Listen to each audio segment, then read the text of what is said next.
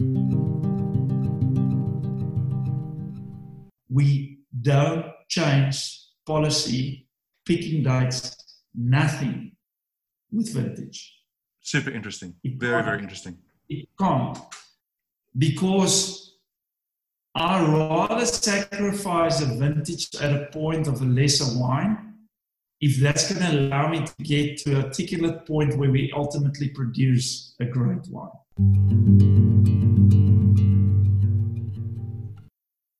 Hello and welcome to the Ex Animo Wine Co podcast. I am David Clark. Ex Animo Wine Co is a wine distributor in Cape Town. Please go to our website exanimo.co.za for more on what we do. The purpose of this podcast is to document the stories in South African wine. We are interested in how we got to where we are today and where we are going tomorrow. Thank you very much for joining us.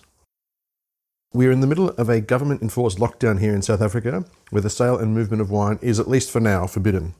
So to keep ourselves busy, we've decided to release a new podcast episode every day during lockdown. We're using the internet to record these podcasts, and it doesn't always behave. Apologies for any issues with the audio. We've tried to edit it to make it as listenable as possible. Today on the podcast, we have Eben Sadie of Sadie Family Wines, based in the Swartland. It's difficult to overstate how important Eben is to the modern reputation of South African wine. Put simply, he is among the most influential people in South African wine, ever. I wanted to talk to Eben about his journey in wine from his days at Elsenburg through the Spy Street experience and making those first vintages of Columella and Palladius in the very early 2000s. As you will hear, Eben is a deep thinker and takes wine extremely seriously. It was a great conversation. I give you Eben Sadie. I'm here with Eben Sadie. Eben, how are you, mate? No, very good, David. Just getting adjusted to... I thought we were talking to too many screens already, but it's just got worse.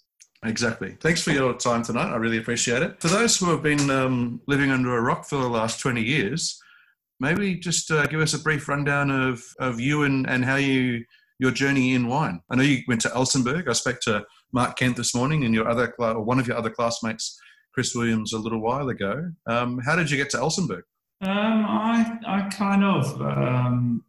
I did quite well in schooling only but once. I did bad, but there was one subject in which I did fairly well, and that was agriculture. So at that time, military service was compulsory, and I went to go do my military service. And towards the end of my military service, I spoke to my dad, and my dad said, Eben, I think you really need to go into agriculture. And I said, but Dad, I want to become a marine biologist because, my love of the ocean, and I want to go save the oceans, and my dad is a very straight up guy, and he was an incredible person in my life. I had the privilege to grow up.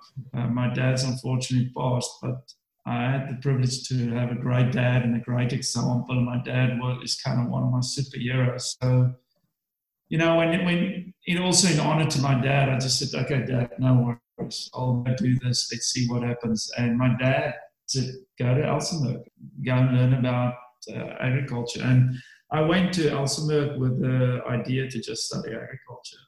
I love agriculture. It's always been the center of my interest. And at that time, and Mark Kent was one of my classmates, and like Chris Williams, we were quite a good class. And I was there from an interest of agriculture. Mark Kent already at that time was there from an interest of wine. And in the course of studying viticulture and basic agriculture, he exposed a lot of us, in the evenings, when the other guys were drinking really bad booze. Mark Kent was always drinking really good wine. And he was just sharing what he knew about good wine, and all of that kind of cross-pollinated a lot of us. And through Mark Kent, fell into the taste of great wine. And then once the hook was in, it was kind of a deadly combination, because my interest of wine grew at the same pace as my interest for articulate agriculture. And from that sort of set into motion, and at the end graduated with a diploma in agriculture and enology, and from there braved the wine world. So you finished Elsenberg in 94. You run Mark over. You destroy his knee. Yeah. and then you go to Europe. He made me carry his bags for the entire journey. Yeah, he said that. And he packed super heavy as well. Of course he did. So he blames me for a lot of things. Okay. To be fair, he blamed the booze. It sounded like it could have gone either way. So yeah, you went to Europe on that trip, and then you come back. What happened there in mid-90s? Out of Elsenberg, what were you doing? It was really a very different wine country as opposed to today. You had to. There was a very strict protocol and a very strict formula. You had to go work in a cooperative. If you were a young man, you wouldn't necessarily get the job as a winemaker at an estate or a small entrepreneurial winery. There was cooperatives and a few estates, and most estates by large only had a position for a winemaker. So the assistant role was very much, there was a system whereby you had to kind of enroll as an assistant winemaker at some of the larger corporations. And, if you work long enough at that, maybe you could become a winemaker at one of these larger corporations and then go on and join the estate. That is how it used to be.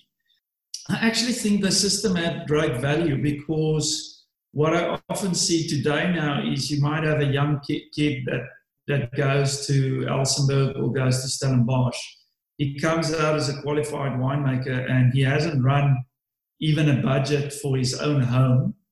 And he then becomes the head winemaker and the manager for a small estate, and he runs the books, a 5 million or 10 million or 20 million book.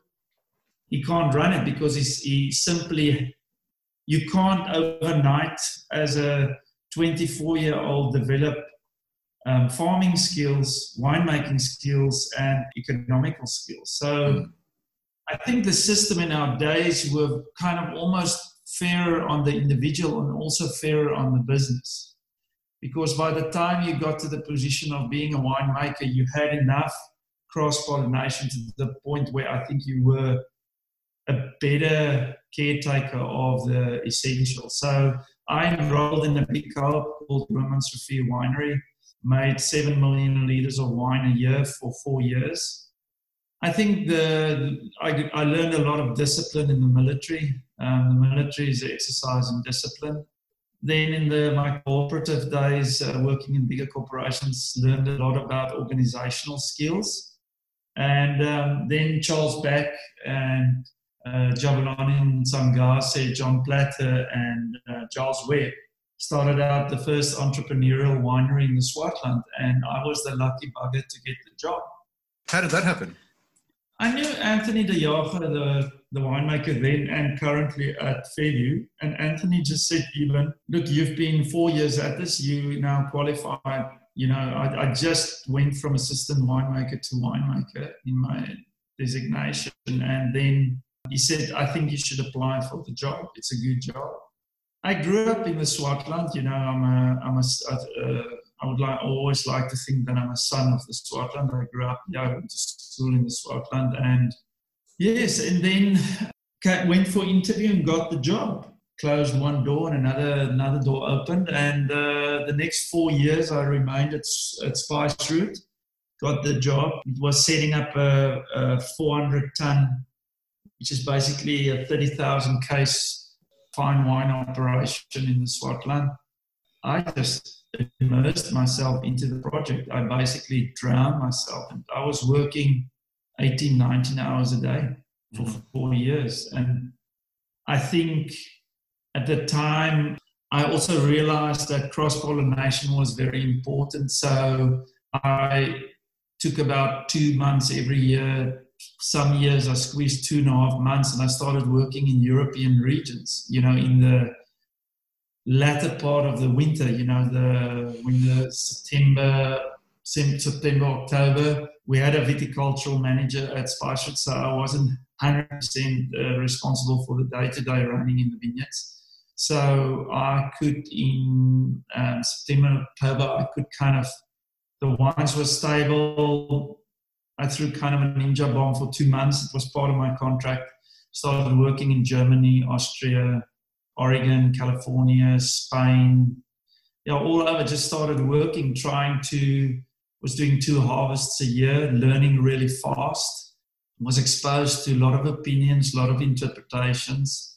And it was a wonderful time in my life. I grew exponentially. And after 4 years, Spicewood was well-founded. I think we were well-positioned within the opinion of the South African public. South African journalism seem to have embraced the project. I had you can understand from all the cross-pollination, from what I saw in Europe and whatever, I really wanted to push the envelope and the boundaries much further.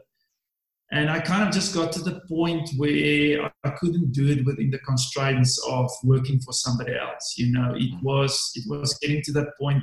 I just wanted to go farther, deeper, and to some extent, maybe economically more suicidal. And that could never happen on another man's checkbook. So Job Back allowed me to make a little bit of my own wine, and there I really pushed the boundaries. And I did that for a year and a half, 2 vintages within Spicewood. But I think then the time came and I had to go on my own. Barrier of entry was enormous at that stage. The barrier of entry today, all you need to get involved in the wine business is you need to find an old Chenin Blanc vineyard, a pickup, which is a bucky. You need some ripped jeans, a T-shirt with a cool slogan. You need a good graphic designer that can design your labels. You need somebody that can do copy script for your website and your Instagram. And you've got. So what was the barrier to entry when you were trying to do it? I mean, what's different? If you couldn't crack, if Michael Friedgen didn't give you the nod and the wine magazine at the time, the platter, you were roast. So there was no market, is what you're saying? No, can't tick 2 of those 3 boxes and you're dead. Go home. Go back to the military. You had the platter guide, the wine magazine at the time, which was Ramsey's Son and Parker's publication, and you had Michael Friedgen basically running for business day or whatever. So, and if you didn't really crack the media in terms of those 3, the Parker administration was not really active in South Africa. Decanter did a little bit of tastings, but not really. British journalism still very skeptical at the time. It was tough. And this is obviously before Swettenham was on the map, so they probably, even if they were visiting South Africa, they weren't coming your way. Yes, and it was at a time when Sauvignon Blanc that smelled like a fresh cut lawn was the mainstream of things. And if you didn't make a Sauvignon Blanc that smelled like gooseberry bush. So hang on for a second, just 1 second. I mean, that would have been around the time that like Wooded Chenin was having a bit of a rebirth with Beaumont's Haute Marguerite. It was before then. Okay. Wooded Chenin only really came to the foreground by 98. Yeah. Okay. So that's about time where you were starting to kick off, though, were you not? I'm sorry. 2005. 2005 was when Milders Bosch started making her Haute Chenin, and Jean de Niel started at the Morgenhof, and things and Spicewood pushed out. Do you mean 1995? 2005. No, but like the Haute Marguerite started out in 96, didn't it? And FMC from Ken Forrester. Yeah, they started, but I mean, that was like the trickling thing. But I mean, when you talk large scale, when you had a category and you actually had a listing on a wine list, it was by around 2005. There was a category. Okay. Kickoff 1998, punch in properly 2005, I would say. Yeah, right. As these things take time. What was happening at Spice? I mean, Tom Lover was there for a short time with you, wasn't he? That Spice was me 2000, 2001. Yeah. A lot was going on. You must understand that at that time. So now you're making, if you look back, first of all, I started producing the Columella, which was a Syrah, Mourvèdre, Grenache kind of blend. Syrah was just kind of starting in South Africa. Now you're making a Syrah, Mourvèdre, Grenache, so you're making it difficult for yourself. You're making it even more difficult for yourself because you're labeling it Swartland. So when you go out there, the only wine that you can find out there with Swartland is Swartland Boeke Traube.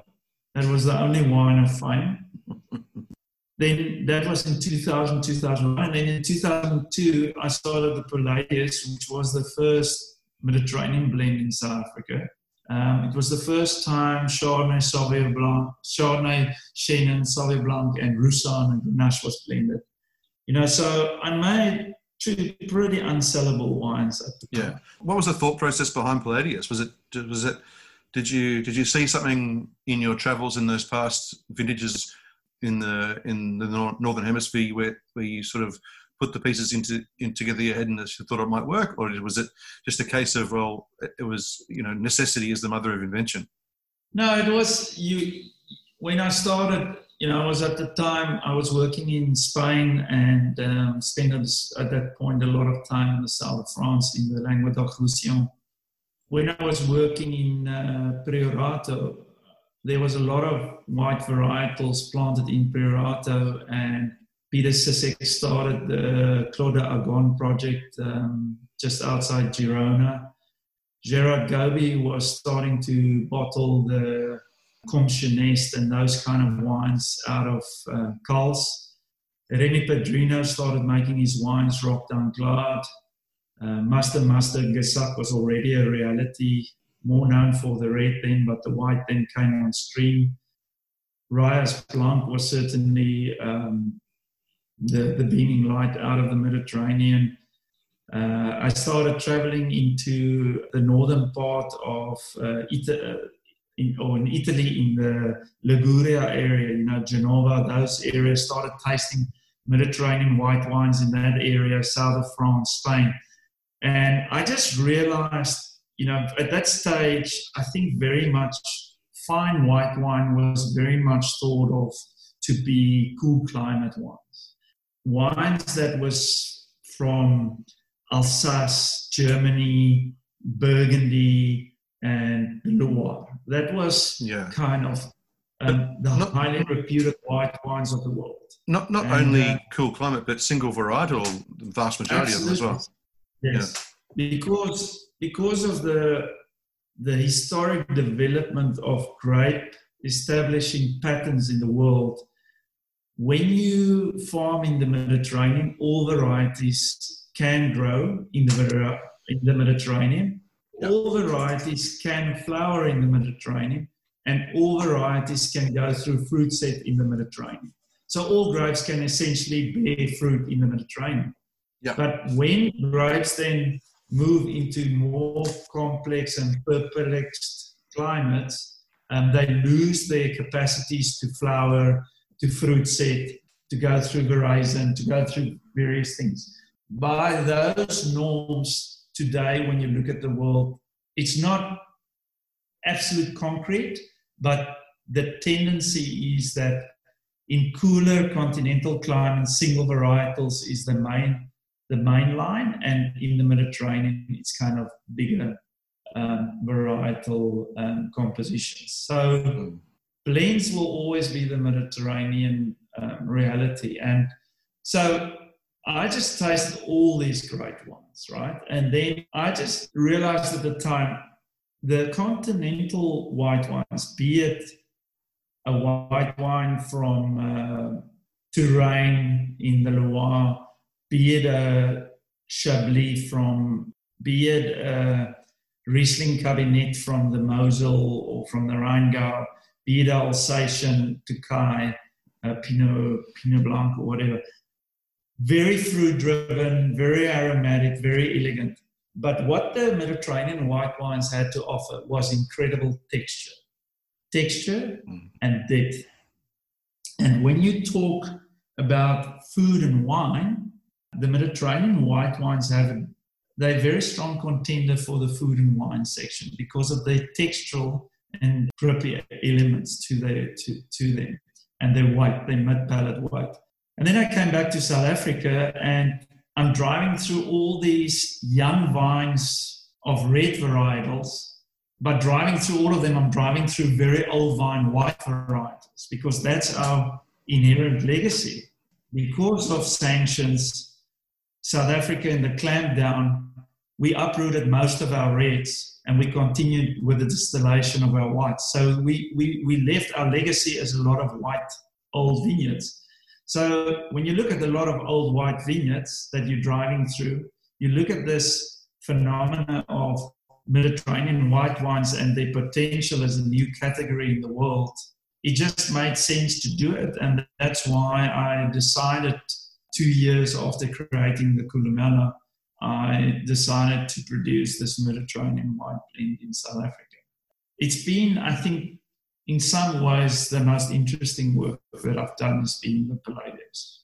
Well, it certainly changed the white wine game in South Africa, it seems permanently. Maybe not solely responsible, certainly to a massive degree, because before that, I mean, I'm very interested in the history of South African wine and the history of South Africa as well. But every time we have an old wine South African tasting, they're all reds, or virtually, 95% of them are reds. There might be one bottle in 20 that'll be white. So it was really from that time that I can tell from that sort of late to mid 90s time where whites were starting to be taken anywhere near as seriously as the reds. And then obviously with Palladius being, as you say, that first sort of Chenin blend, Chenin, in inverted commas, Cape blend with more Mediterranean varieties as well as Chenin, has changed the game. I mean, that opened the door for numerous other great wines that you would put in the sort of top 10 of South African wines, white wines being made today. You would think a good percentage of those would be that style of wine. So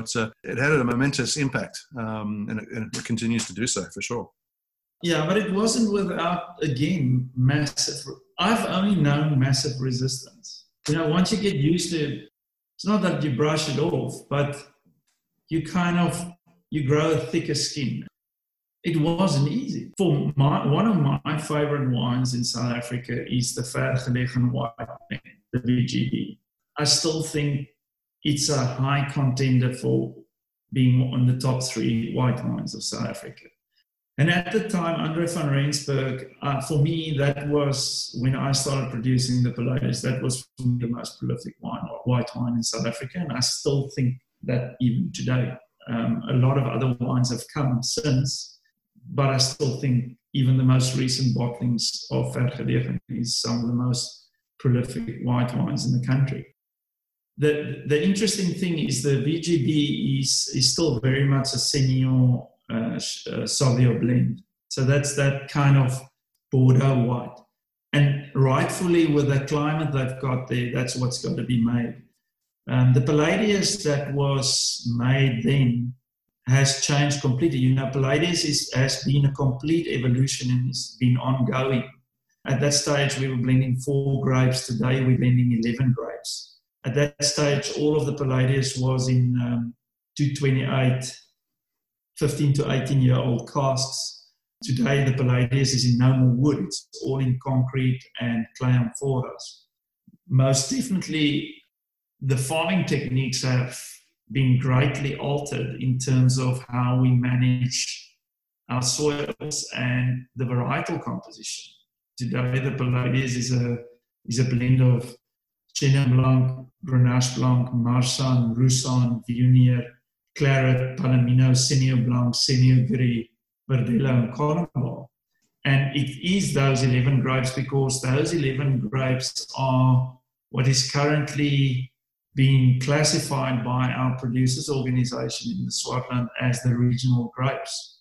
So if you want to make a regional wine, an appellation wine, I firmly believe you've got to include all 11 grapes. If you if you leave some of them out, it becomes again your personal preference to the appellation as opposed to the appellation speaking. Obviously, there's no saying that I've got to make the wine 40% Viognier, because there's even grapes in the Palladius that I don't particularly fancy. But then we might only include one small amphora, which could equate to 5%. But a grape like Chenin, that's a very great stronghold in the Swartland in the Palladius, makes up 30%, 33% in some years. Depends on how the vines flower. But Palladius today is 17 hectares. It's always the same 17 hectares. And it equates more or less to 1,000 cases of 12. I'm going to continually pull you back, sorry. So when you were establishing Palladius, or when you were sort of constructing it in your mind, how different was the first two wines from what you set out to create? What sort of forks in the road did you face in those early days? Those early days were obviously, you got to kind of capture the imagination of the media and all of that. And, when you're 24, your enthusiasm and your sheer balls saw me picking the grapes much riper. We were picking 14.5 to 15.5. That was the window.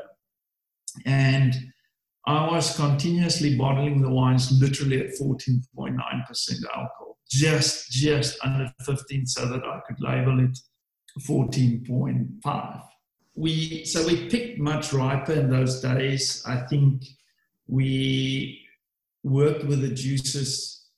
We still work quite oxidatively. I'm not a firm believer for where our climate and our soils are. I'm not a proponent of the reductive winemaking phenomenon. So we work fairly oxidative with the wine juices prior to fermentation. But we were picking much riper, and the wines were in oak. They were for a long time. They were for 18 months on the lees, pre-bottling. And I never buttoned up the wines. Thank heavens I had the foresight not to do that. But the wines were definitely much more that double the volume, double the extraction. We bottled them also with higher residuals. So I was bottling on average the earlier versions of Palladius consistently at about 3.5 to 3.8 grams per liter of sugar. Now the earlier versions definitely much bigger, much fleshier, a lot more volume. And when you work with mainly Viognier, Grenache, Chardonnay at the time, and the only reason I was working with Chardonnay is the oldest block of Chardonnay was planted literally 200 meters from the winery door.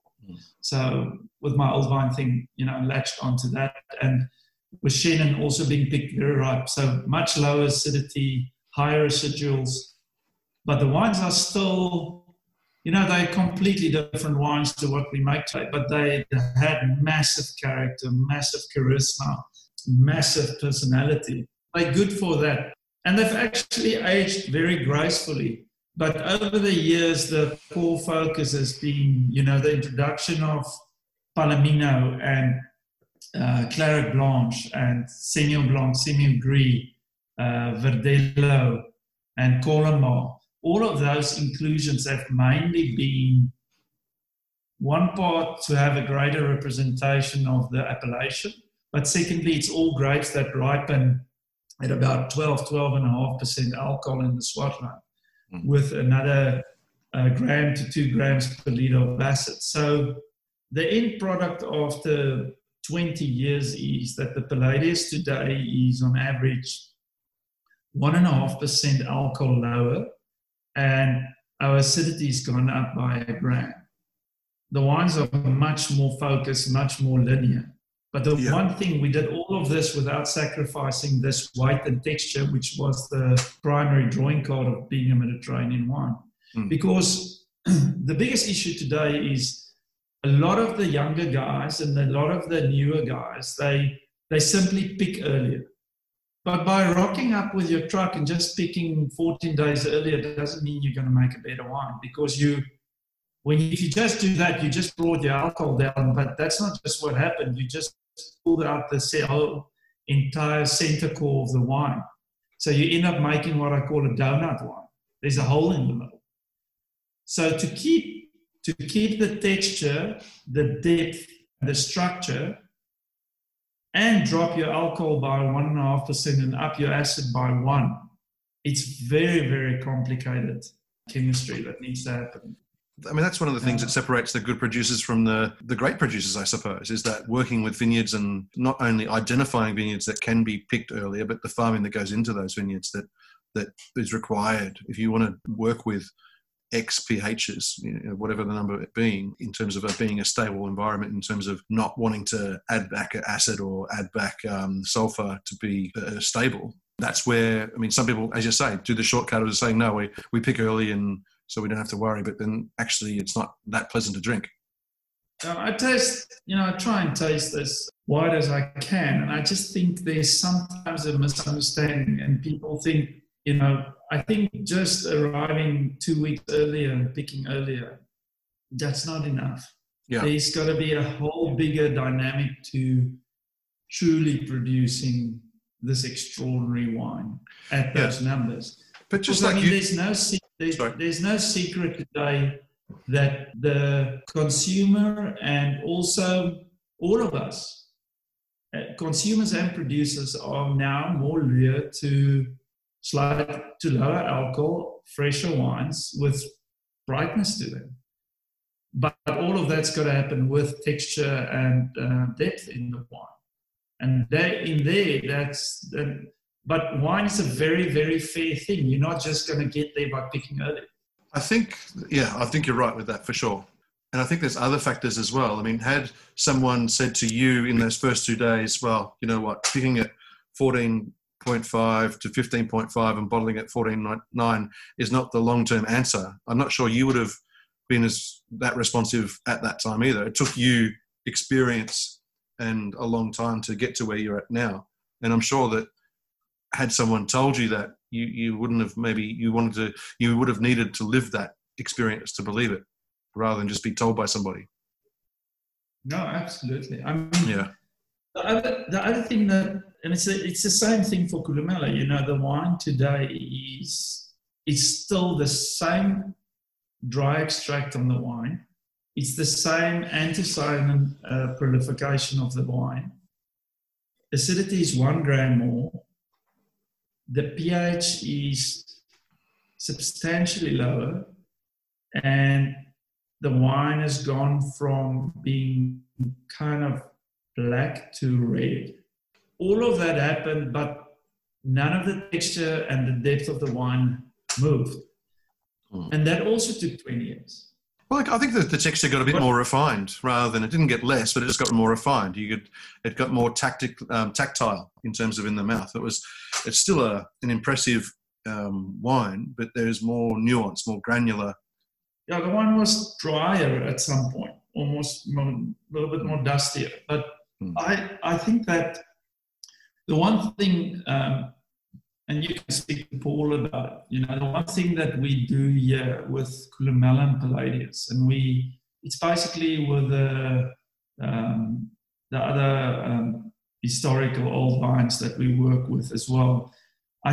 We only make vinification changes once every 10 years. Yeah, right. So we work from a decade to a decade. So in the first decade, we made the wines in one way.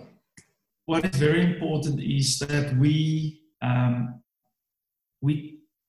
and it's not just for the 2 signature wines, Columella and Palladius, but also for the historical older single parcel vinifications. We only alter vinification policies once every decade.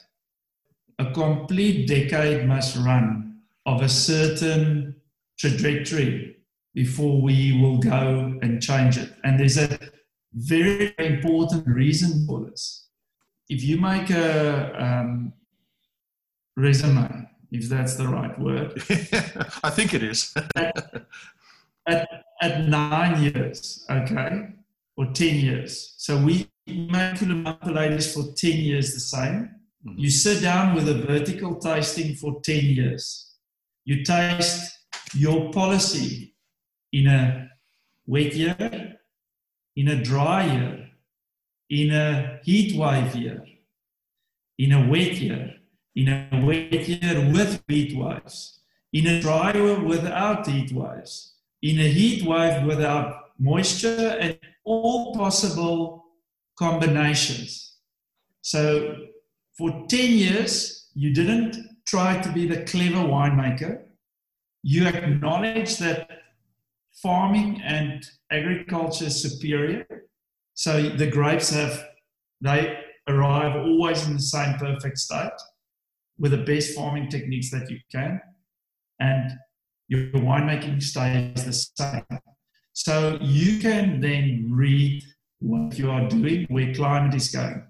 And then at 10 years, that first 10 years came to an end in 2009, and that's when Coolamella changed. So what we did pre that is, Coolamella used to be 3 Pigeons a day, picked between 14.5% and 15% alcohol. We had 70% new oak, and we did 2 rackings a year. And we aged the wines for 24 months in new wood. We came to that 10-year line. We sat down and we said, what's going on in Coolamella? And we saw in the warmer, dry years, this vinification was great for the cool, wet, more continental years, but it didn't work with the Mediterranean years. And we are in the Mediterranean, so we must design a system that's more applicable to our climate. So then we said, what are we going to change? So then we said, okay, we're not going to destem 100% anymore. We're just destemming the Coolamella now between 70 and 80%. Is whole cluster. We only destem 20%, 25%. No more punch downs. Only 1 bucket over a day. We've got too much extraction.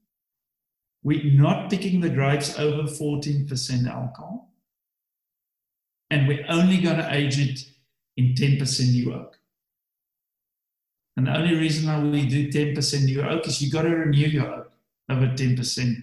It gives you a 10-year-old barrels. So we have 10 first fills, 10 seconds, thirds, fourths, fifths. And now we've made the wine like that. Oh yes, and then after 12 months, we racked it from the barrels, 10% new oak, into old food. So it's a bit of I would say it's a Brunello de Montalcino, Piemontese kind of gizmo thing in aging. The vinification is almost somewhere between Burgundian and what is happening in many vinifications in the south of France and southern Italy at this stage. Combinations of those. And now we've made the wine like that for 10 years. And within this lockdown, I will sit with Paul because we've now reached the end of the next 10 years. We've made Coolamella now like that for 10 years. So we're going to now sit and taste 20 years in the lockdown. And we will look at our first 10 years of interpretation in vinification and then our second 10 years. The same we did for Palladius. And I go to a lot of producers and they are busy with 1,000 experiments in their cellar. And in the end, they don't know what the hell they're doing because if you move so many of the perimeters, you have no idea where the wine came from. It's better to, and this is the one thing I learned from the fine wine, the true fine wine producers in the world, the real my heroes, my mentors, they move. To move well, you must move slow. I've got a few questions. Huh? I've got a few questions about all of that. No, you shouldn't jump on every trend. Like now, the word whole cluster. Yes. Whole cluster is a term to be used in a sentence. No, we'll get to your amphora soon, Ewan. Yeah. Yeah. So No, I just wanted a quick question about the first 10 years. It sounds like the wines, and I drank a few of the wines, not heaps. I managed to pick up a 6-pack of 04 Columella in Australia, actually, so I don't know how that got there. That I bought that. No idea. Yeah, so it must have been maybe an expat probably or something. somebody that immigrated and ran out of cash. Exactly. That's what happens when you go to Australia. And they put it on auction, and I got a 6-pack of 04s, which was sell the wrong thing. Which was delicious. Were you acidifying and adding SO2 back in those days? I would have assumed, like getting it nice and ripe and adjusting it back, or I think we acidified 2 tanks in 03, which was exceptional. No, but we didn't. Yeah, right. That's those wines don't have much acid. Yeah, right. But they're still. Yep. They were bottled with about 4 in the warm years, like 07, 4.8. Better years, 5.2 grams. Okay. Not that would have been now. That would have been quite rare back then. Mark Kent was bottling his Zero, also at pretty high figures. Yeah. The Stellenzocht, even the Stellenzocht Zero, that kind of shipped things up in terms of being a reference Zero at that time. Also not too high acid. What Kevin Arnold was working on, also not too high acid. The Zero I'm certainly not saying they were high acid, but what I was saying is like they were fully ripe, and then because they were so ripe, they needed probably just a little bit of adjustment throughout the process. You know what's a scary thing? I asked Paul we're basically reanalyzing all of our wines, because very interesting when you have the analysis of your wine 2 months after bottling and you then analyze it 20 years later. Mm-hmm. And not just the chemistry of the wine, the direct chemistry, but also what happened to the phenols, how did your color pigments, what happened to everything. And the reality is I today cannot even add 13 alcohol potential in terms of ripeness on Syrah today. I cannot at 13 get to the acidities I used to pick in 2000 at 14.5. Wow, that's interesting. With vastly better farming techniques. Yeah. At that stage, Roundup, no, very, very little cover crops, 100 farming techniques, inferior suckering techniques, inferior everything, inferior tipping, topping.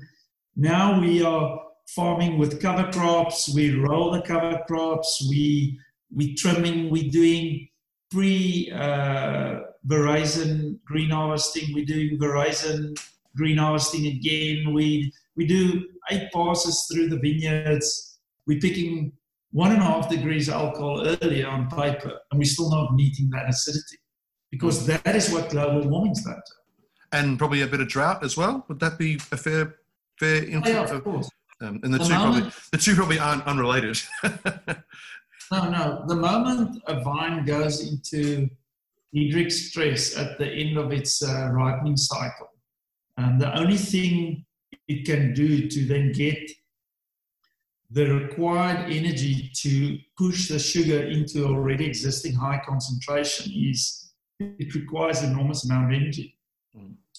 And the only way to get those energy is to push the acid into the Krebs cycle, which is the breakdown of the acids. And that's where it gets then this reserve of energy to do that. So your acid's going to suffer in any stress-induced instance. So, yeah, it's heart-wrenching because I feel so almost in a way cheated, because we're farming twice as good and we're not even meeting the numbers of those days. A victim of history. Absolutely, and that is why I've got a few more questions before you launch again. Warren Buffett, very famous investor, said his opinions change when the conditions change, but your opinions change only after 10 years. That's interesting. Two very sort of opposing philosophies, I guess, in terms of, I would guess that, if it was a really wet, cold year, he would advocate maybe changing your protocols and your techniques in line with what you saw the best way forward, given the information you had at hand at the time. Or am I assuming too much? No, not at all. No, nothing. We changed nothing. The There's thing nothing. is, this place is very much like an old English boys' school. The thing is that it depends what you're chasing. We're not trying to produce the world's most perfect wine, and we're not trying to produce the world's most famous wine. We want to produce the world's most honest wine.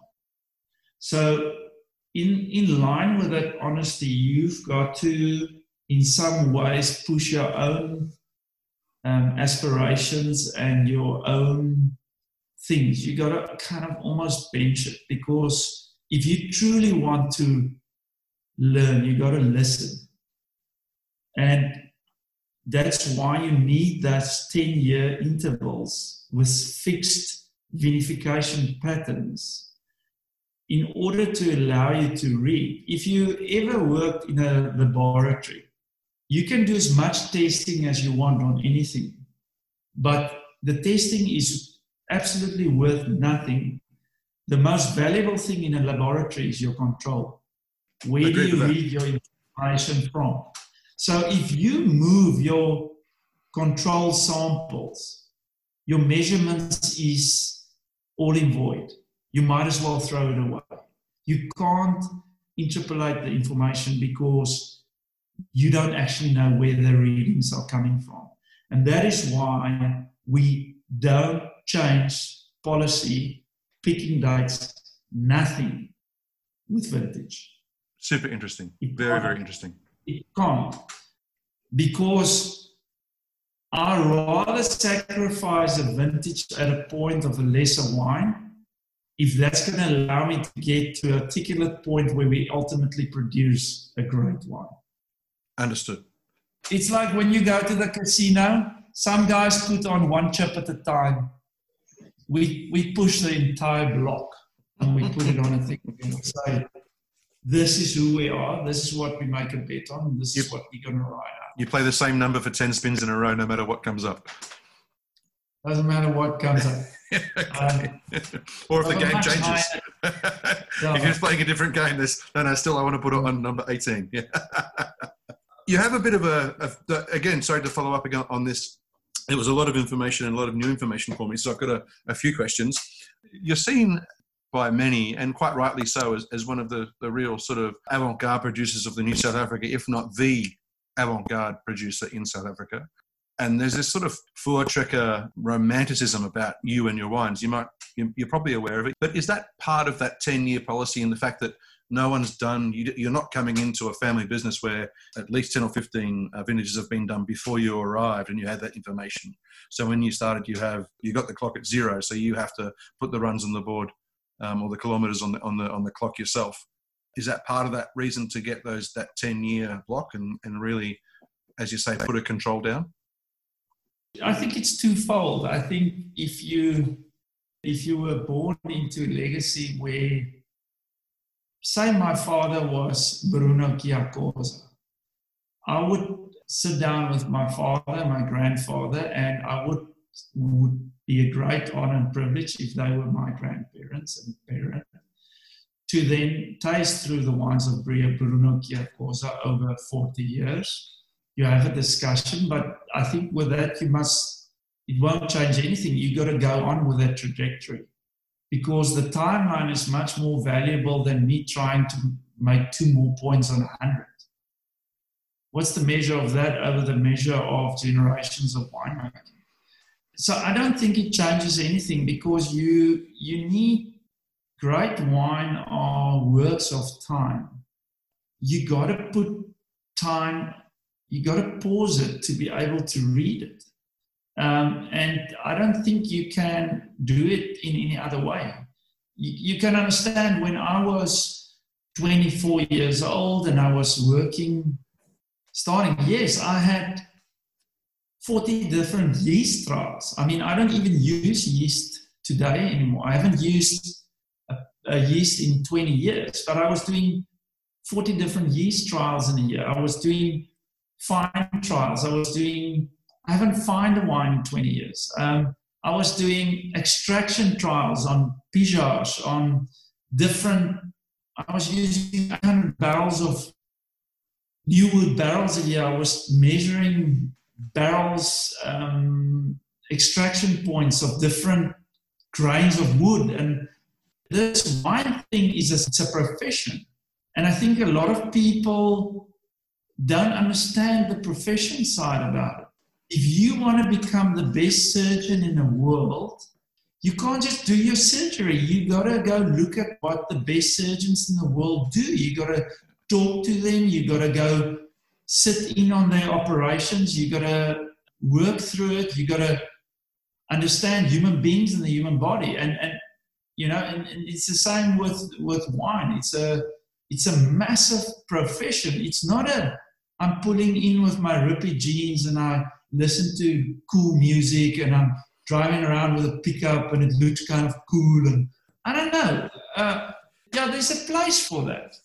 By and large, if I'm going to take 300 or 800 Rand or $120 out of an American's pocket, I'm not busy with the experiment. I can't sell an experiment or work that's half complete.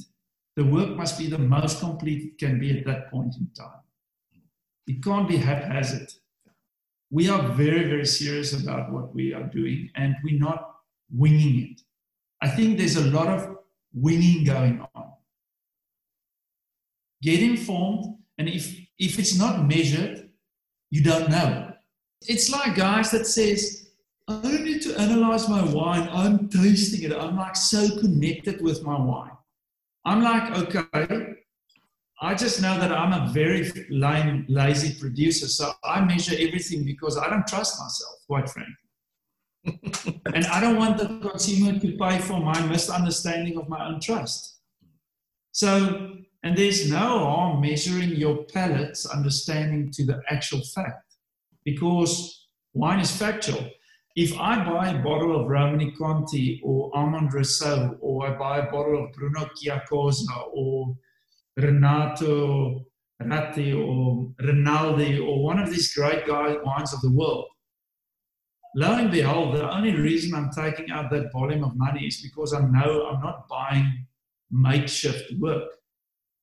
It's very long-standing concrete things. I think there's also levels in wine. I think when you're selling Excel at a 45 Rand Gamay Noir or Carbonic Pinotage, maybe this level of intensity is not required, truly. Guilty as charged. I think if you are going to take 800 Rand out of somebody else's pocket, I hope that you put a little bit more work into it. And just to pick up what you were saying about professionalism, and you spoke about the doctors, I mean, there's a reason why, and I can't remember where I read this or whose quote it is, but there's a reason why doctors and lawyers have practices, because they're practicing their profession. They never get to the end. They always try and get better every day. And that's really stuck with me.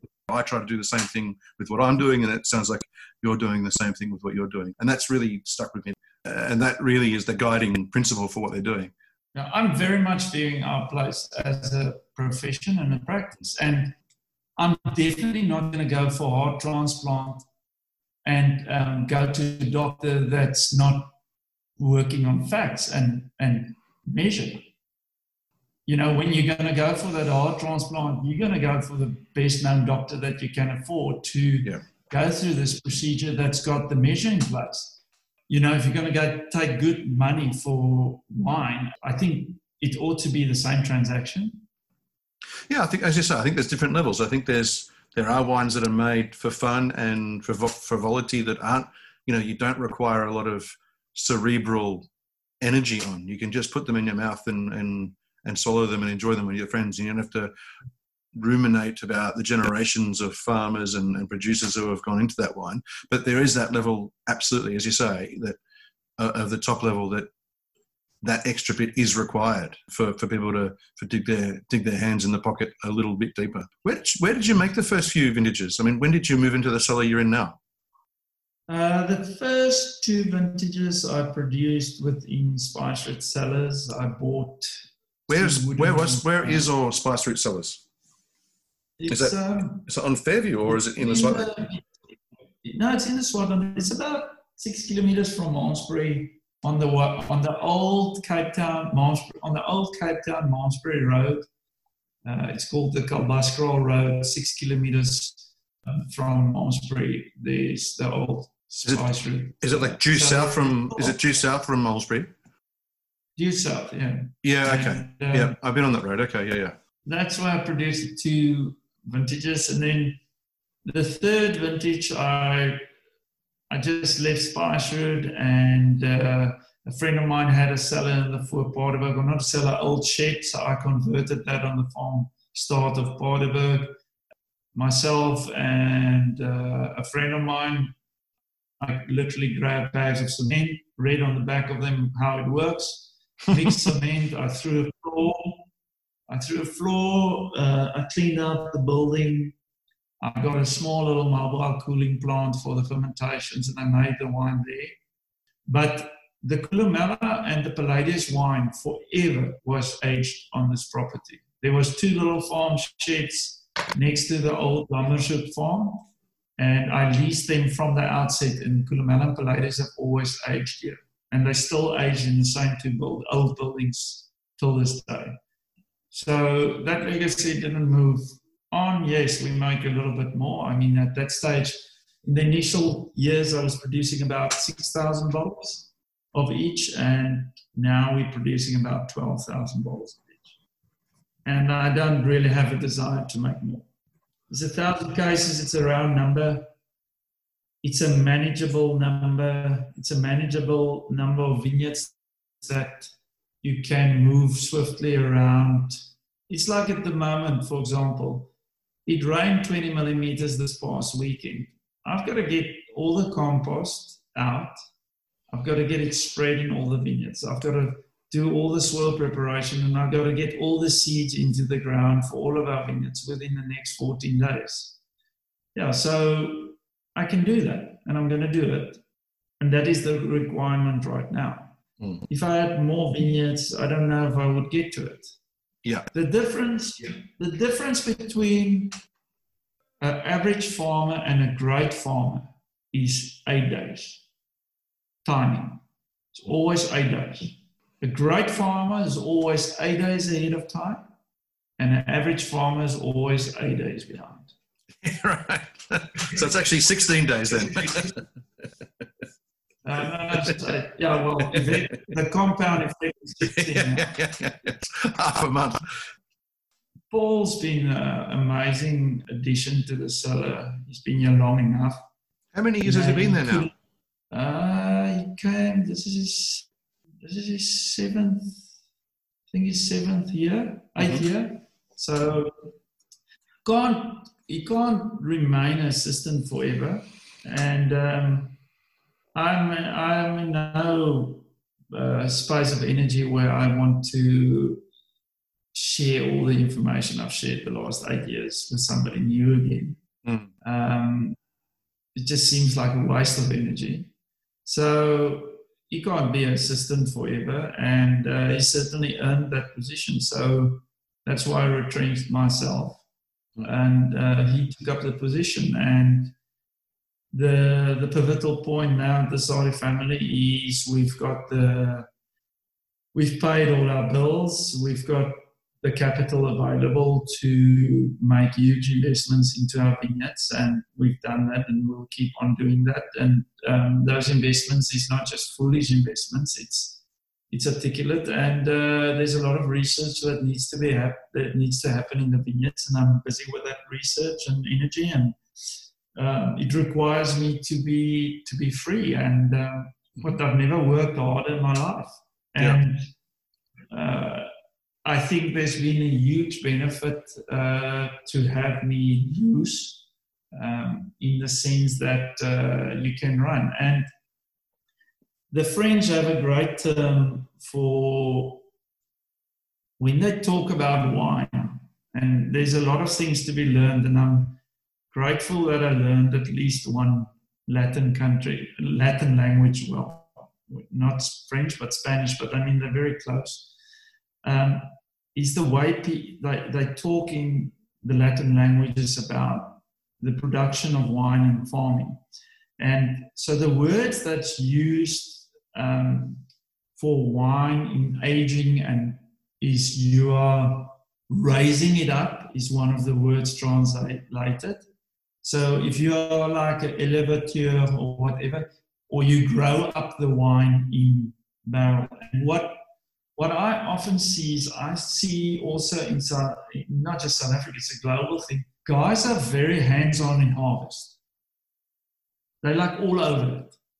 In the vineyards, they're in the cellar, they sleep few hours, they day and night in the cellar. And then the harvest come to close and they start with their marketing trips and the Instagram posts and whatever they keep themselves busy with. And they're all over the world. But who's raising up this wine? Because raising up requires a presence at all time. And Paul is that presence at all time. So he's not getting roped into stupid paperwork or this and that. I mean, there's a margin of paperwork that he needs to do, but it's minimal. He doesn't need to worry about quotes and invoices and maintenance of the cellar. He can just do what needs to be done to improve the practice, as you say. So, and he is now at a level where he can truly raise our wines properly. So every barrel gets stopped on the day, every day, for every month of the year, for every year of the 10 years. And it's made a huge difference. He's got 65,000 bottles that he needs to take good care of. I think it's a full thing. It's a wonderful job. And I try and deliver to him the best possible grapes we can, the best grapes in South Africa. Whoever grows the better grapes will make the better wines. So yeah, it's been great. And I've appointed late last year vineyard manager, Morne Steyn, and he's been now with us from August. And it's been also a process. Again, he needs to understand the culture of this, of what we're about and all the intrinsic things here. But it's another person that can dedicate 100% of his energy to the articulate little things, you know. Our costs are going up massively. Our profits are coming down. Our company's making less money now than 5 years ago. But we're definitely making better wine. Yeah, but it sounds like you're investing in what you're doing more as well. So that's obviously part of that for sure. And, you know, obviously a very smart investment. I've got a couple of other questions if you have time. Yeah. Throughout the 20 years, you've had a couple of side projects, or not necessarily side projects, but other things going on. So like there was obviously a project in Spain and the Sequillo project. Both of them are no longer your involvement. Maybe chat to us about why you started those or why you got involved in those and then why you exited them. I was in Europe often, and it was for no other reason trying to learn from the better producers in the world. And I always say, if you want to play, I'm not a tennis player, but if you want to play world-class tennis, you're not necessarily going to get there by playing against your little baby sister. You know, you got to go out there and play tennis with the best. I'm a very average cricket player, but I remember the first time I stood at the crease and a professional guy bowled, a full-pace bowler, you know, a high-speed bowler came and he put a ball down. I never saw the ball. I didn't see the ball leaving his hand. I didn't move. I just heard it in the glove behind me. So what I'm trying to say is, if you don't look at people delivering balls at that speed, you're never going to be able to play them. And in the pursuit, I went and I worked under very many people in Europe, and it ended up with me arriving in Priorato.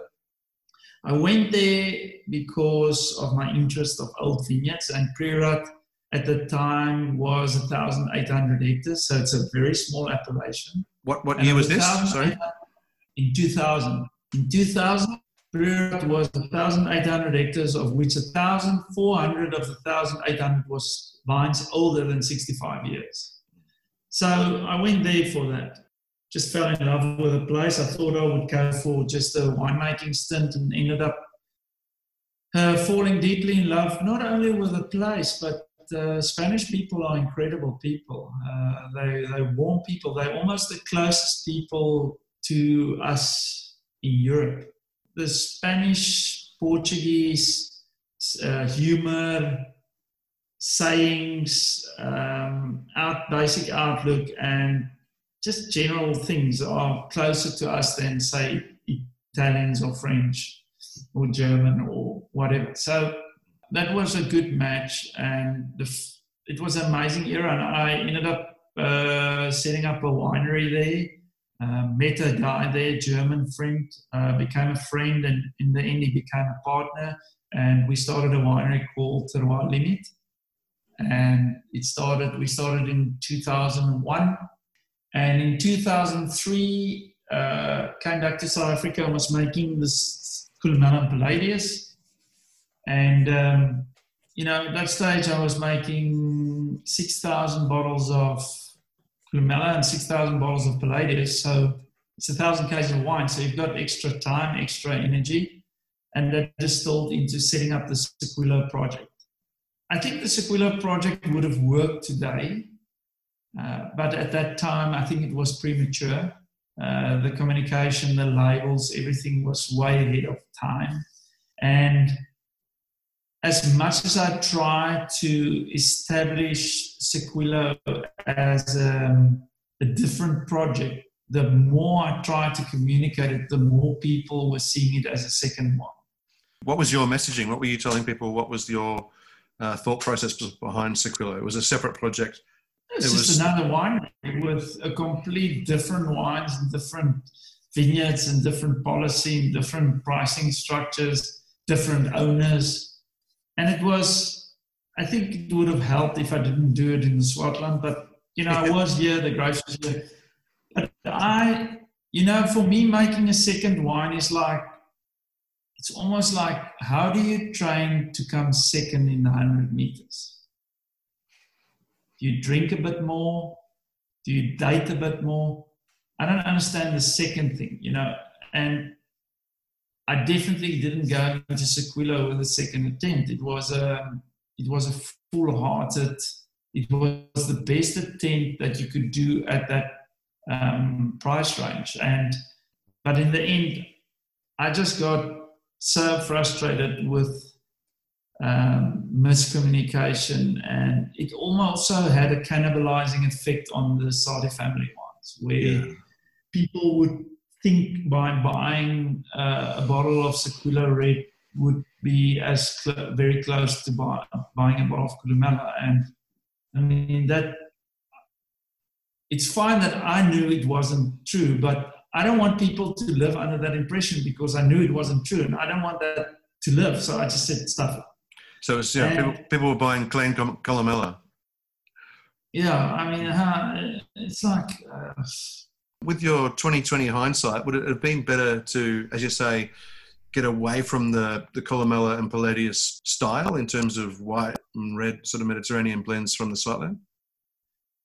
It depends, people. Or was it just so? That was the point of them, that obviously you were sourcing grapes for one, so you had sort of access to similar fruit for the other one.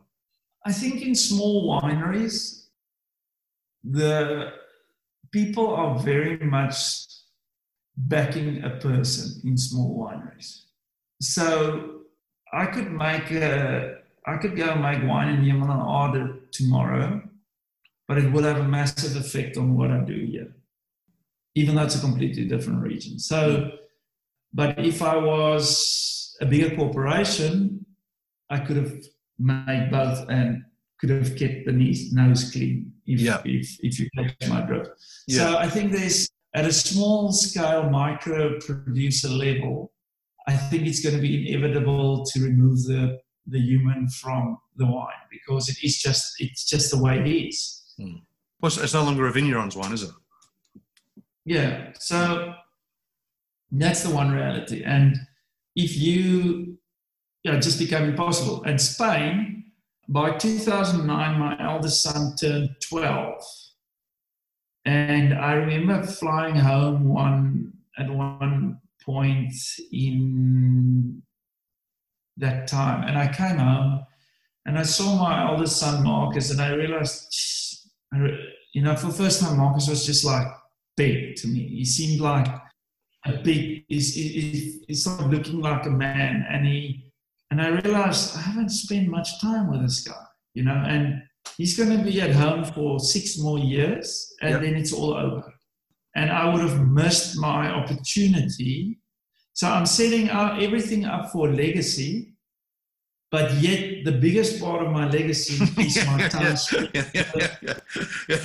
It's only a legacy if someone follows you, isn't it? Absolutely. So I don't know how it works. I mean, in the Jewish culture, I'm not Jewish, but at 13 you have your bar mitzvah, and at 13 a boy turns into a man, and Marcus was at the edge of turning into a man, and I wanted to be there to guide him through that journey. And I went back to Spain that spring. I went there to do the suckering on the vines and to help calibrate the spray pumps and everything, to put the first sprays on. And I was there, and I just said to Dominic, this was in May of 2009. I said, Dominic, it's been a wonderful journey, but I think I've come to the end of it. I can't be on 4 international flights anymore. In retrospective, I mean, it wasn't just Marcus that I couldn't take into manhood. The Sardi family wines was also just remaining a toddler, because I wasn't spending enough time at the Sardi family wines to have it grow up and become mature. So, I thought I quit Spain to come back to see Marcus through his teens, but I actually came and saw the Sardi family wines also through his teens. Me quitting Spain was probably the greatest single decision I've made. It came very costly because I literally quit Spain when that company started turning its capital and everything. But no euro I could have made there could ever displace what was achieved here in terms of the time that I spent with Marcus and his brother Zander, and obviously now Lisa Maria at a much later stage, and also seeing the Sardi family also through its teens. Literally a month after I then resigned as a director on that side, there was also the incident in Spain where somebody broke into a cellar, and that area is a little bit xenophobic in some ways, because all the great projects in Priorat happened because of outsiders. None of it happened by even René Barbier and Alvaro Palacios and Daphne Glorian, and everybody came from outside. Every single project there was.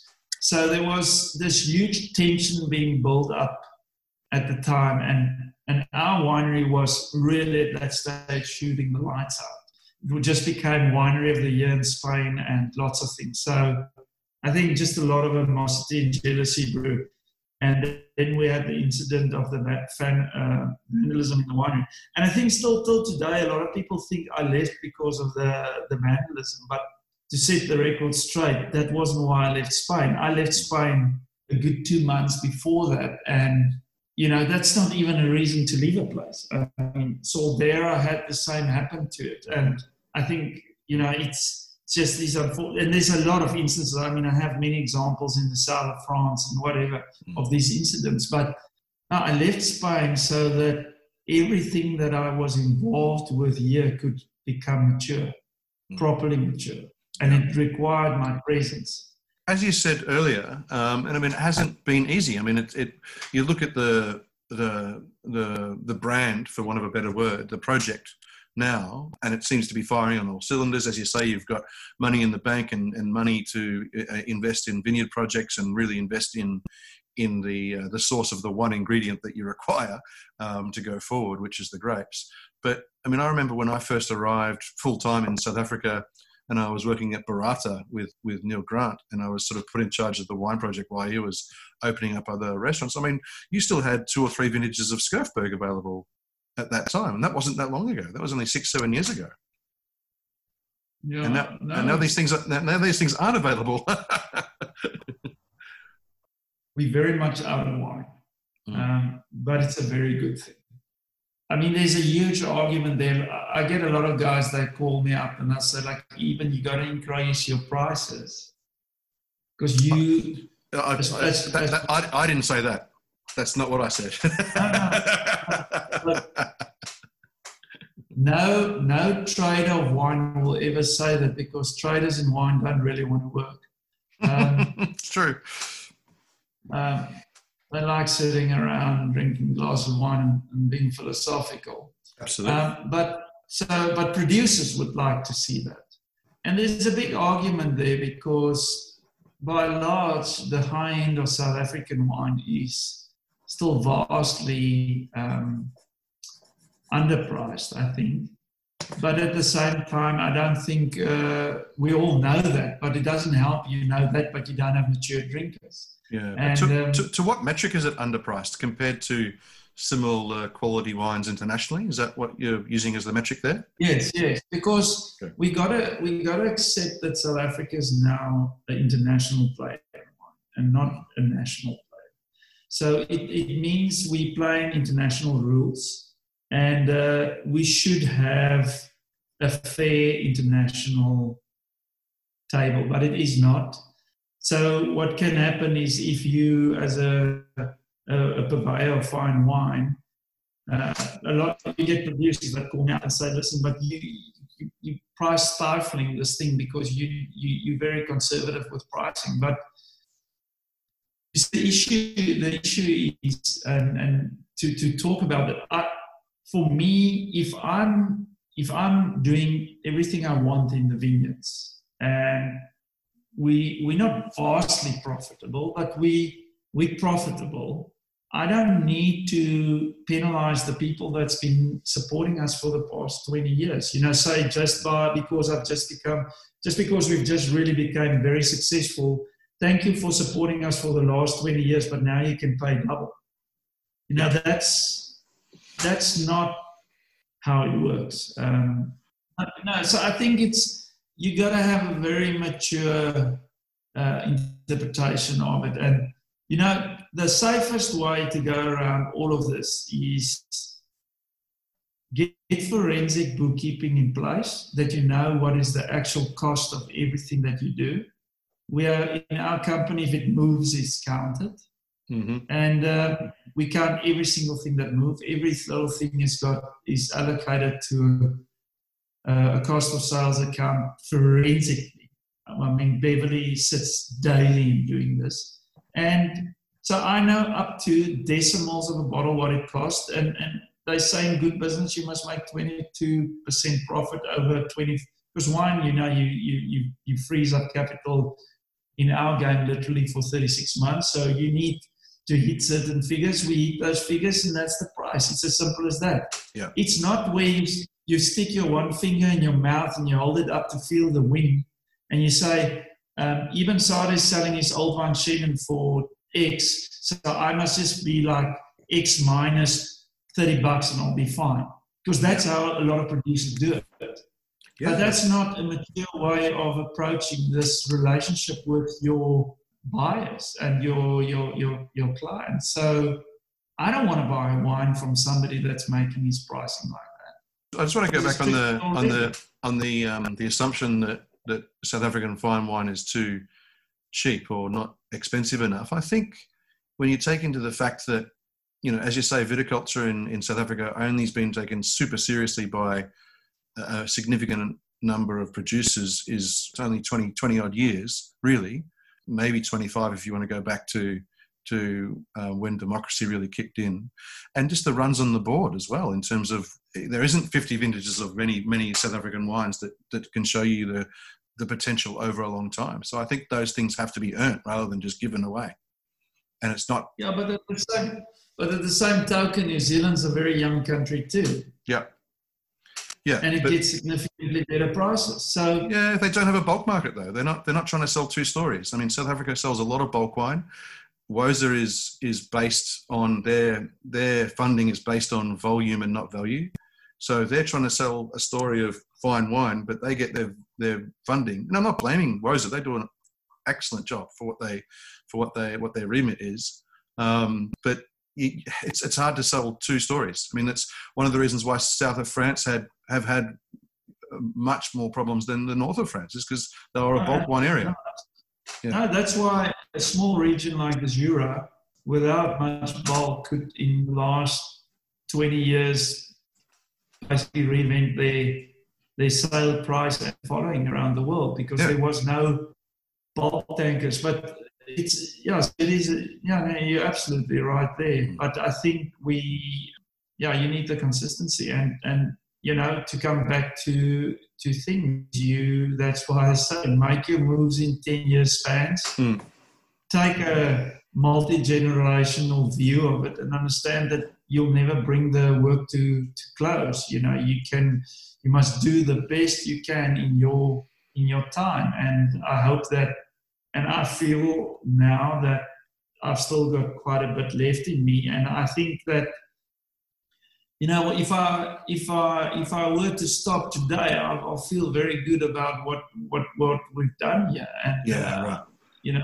I've got two sons, both studying viticulture and enology at this point in time. So that also changed the way you view your business. You see, it's incredibly heartwarming to know that there's a very big chance that things here will just carry on under the family, But I think say I didn't have a son, not one, say I was now single, nothing, whatever, or I had one, but he wants to become that heart surgeon, I would have still done the same, because then I'll just give it to another young.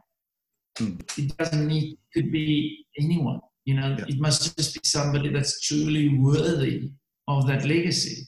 Yeah. And it's very interesting if you look at what Aubert de Villain did now at the end of his career with his own winery, AP de Villain in Bouzeron, and with Domaine de la Romanée-Conti. And it's amazing. So those are great examples that just do it damn proper and don't worry too much about tomorrow. Just do your part proper and it will work out. Yeah, for me, the big thing now is this, like I said earlier in this conversation, we're struggling to get the same chemistry now at 13 alcohol than what we used to get at 14 alcohol, 15. And my days of work is about planting all these new varietals, better planting techniques, better soil preparation techniques, working on carbon presence in soils, all these things, water management, canopy management, cover crop management. Everything is so pivotal at this point, because where is that, if this goes on for another decade and that we can't change the trajectory, it means that we're gonna, without acid additions, we're gonna have to bottle Swartland wine sub 4.5 grams of acid. Yeah, and that's not a sustainable practice, I wouldn't have thought. No, I don't think so. I'm going to be very uncomfortable bottling bottles of Coolamella sub 4.5 TA, total acidity, and selling it for 800 good South African rands to a human being and looking the guy straight eye in the face and know that I'm not having it. So, I hope that somewhere within the 30 new varieties that we've planted and all the viticultural techniques and thousands of discussions we have weekly on the improvement of our viticulture, we need to come to some kind of resolve. Mate, do you still have some time, or are you wanting to? Okay, cool. No, I wanted to ask about the Ovingerdraics project, because that, along with Rosa, obviously leading the Old Vine project. Don't know if you recall when Jeanette and I came to visit your cellar, and Tegan was working with you, and I was still living in Australia at that time, and that was the first interaction I had with the Ovingerdraics wines, and I think it was 2011 harvest, so that was obviously the third vintage you were making. Because was it the 2009, which was the first vintage of those wines? Yeah. Kirsten I made much earlier, so but that was outside the Old Vine series as a series as a whole. So 11 was the third vintage.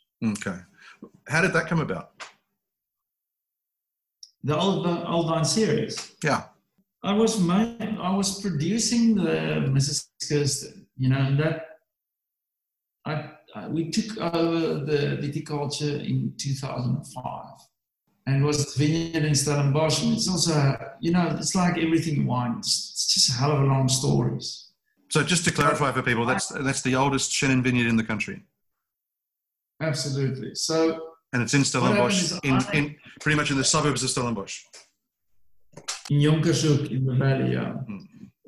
But it's an urban vineyard because it's on the edge of the town. And in 2003 and 2004, I was, in amongst all the time I spent in Spain, I also decided to go and properly study biodynamics.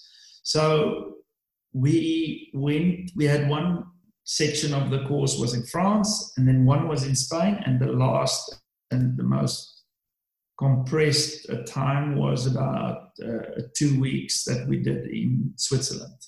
I came back and I studied under Pierre Masson. Then I came back and I was fully fired up about biodynamics, still am, but that's a long, hard, other topic in discussion.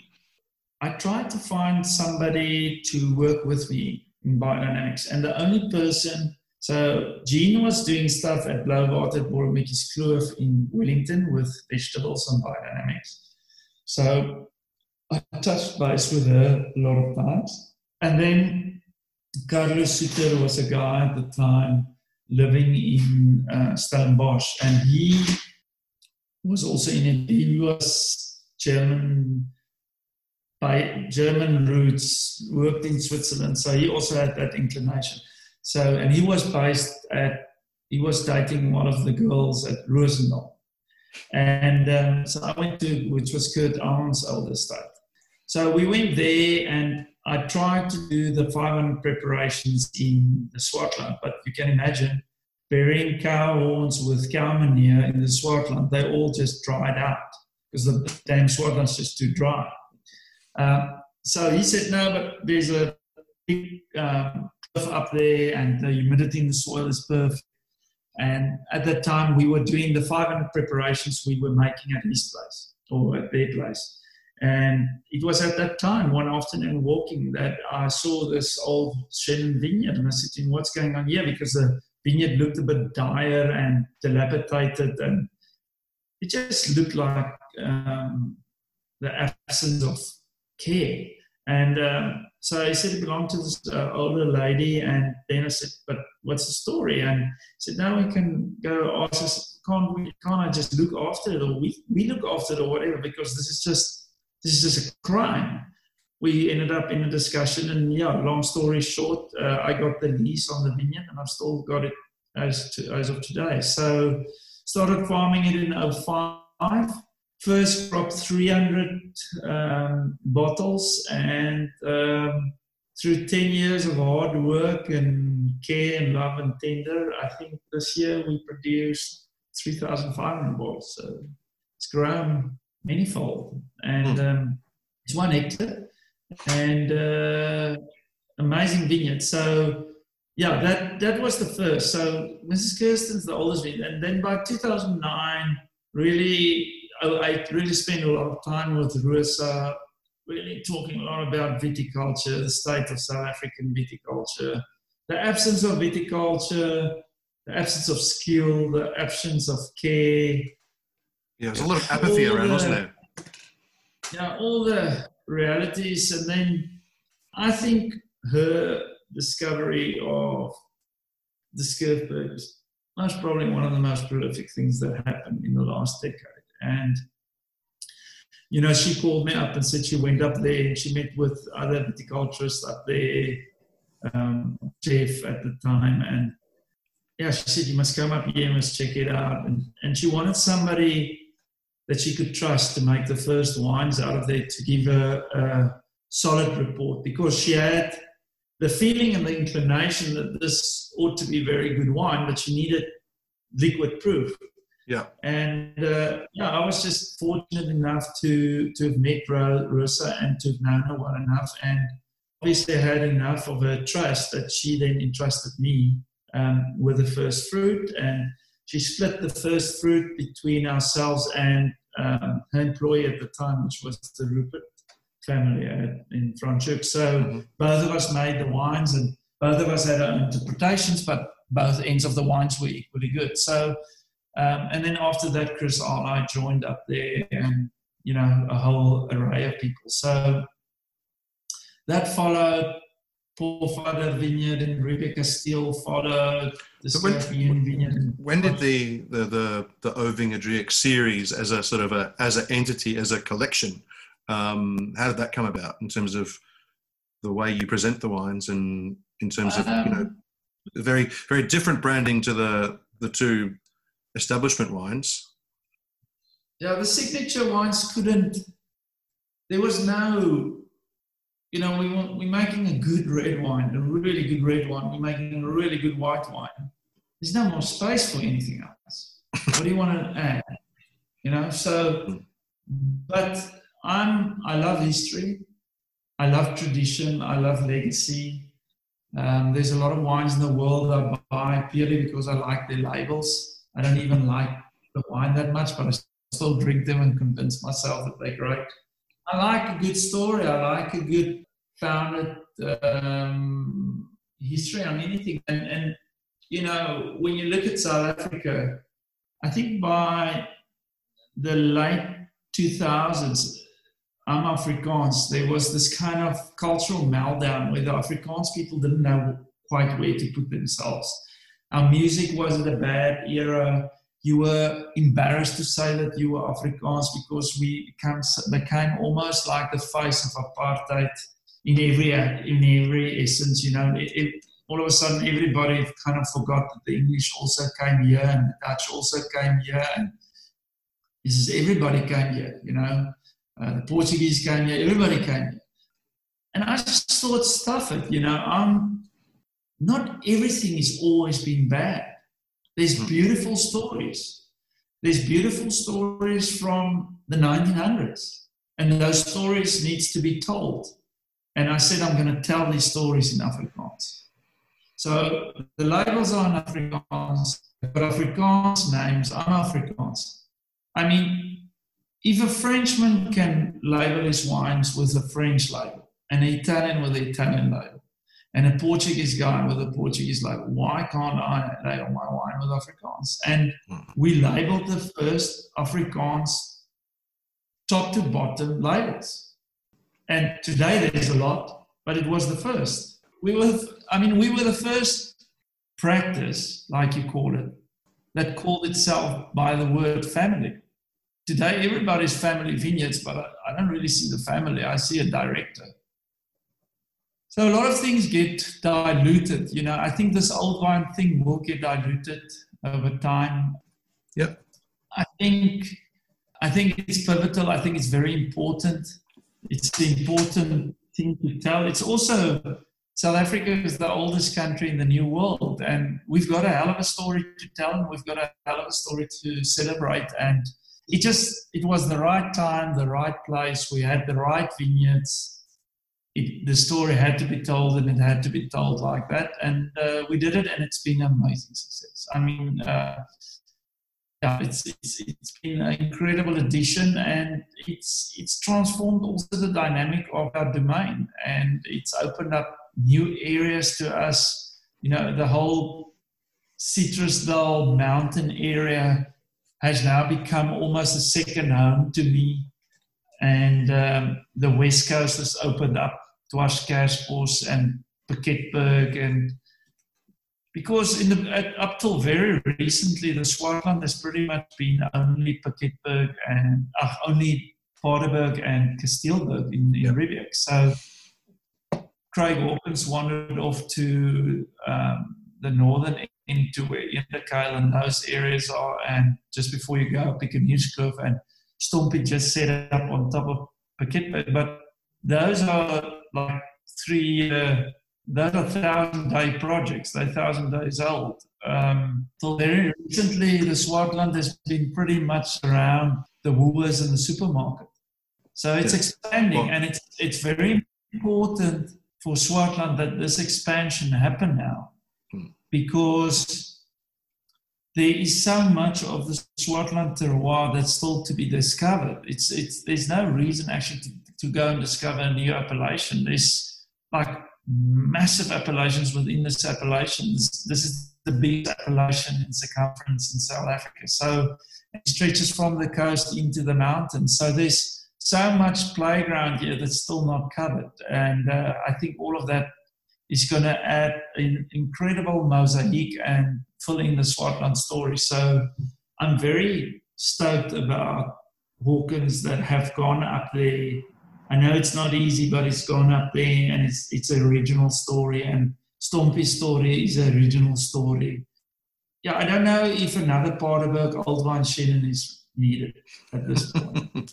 Yeah, there's only so much space currently for so many, and hopefully that, you know, with the quality of the wines that the demand grows, and then supply can meet that for sure.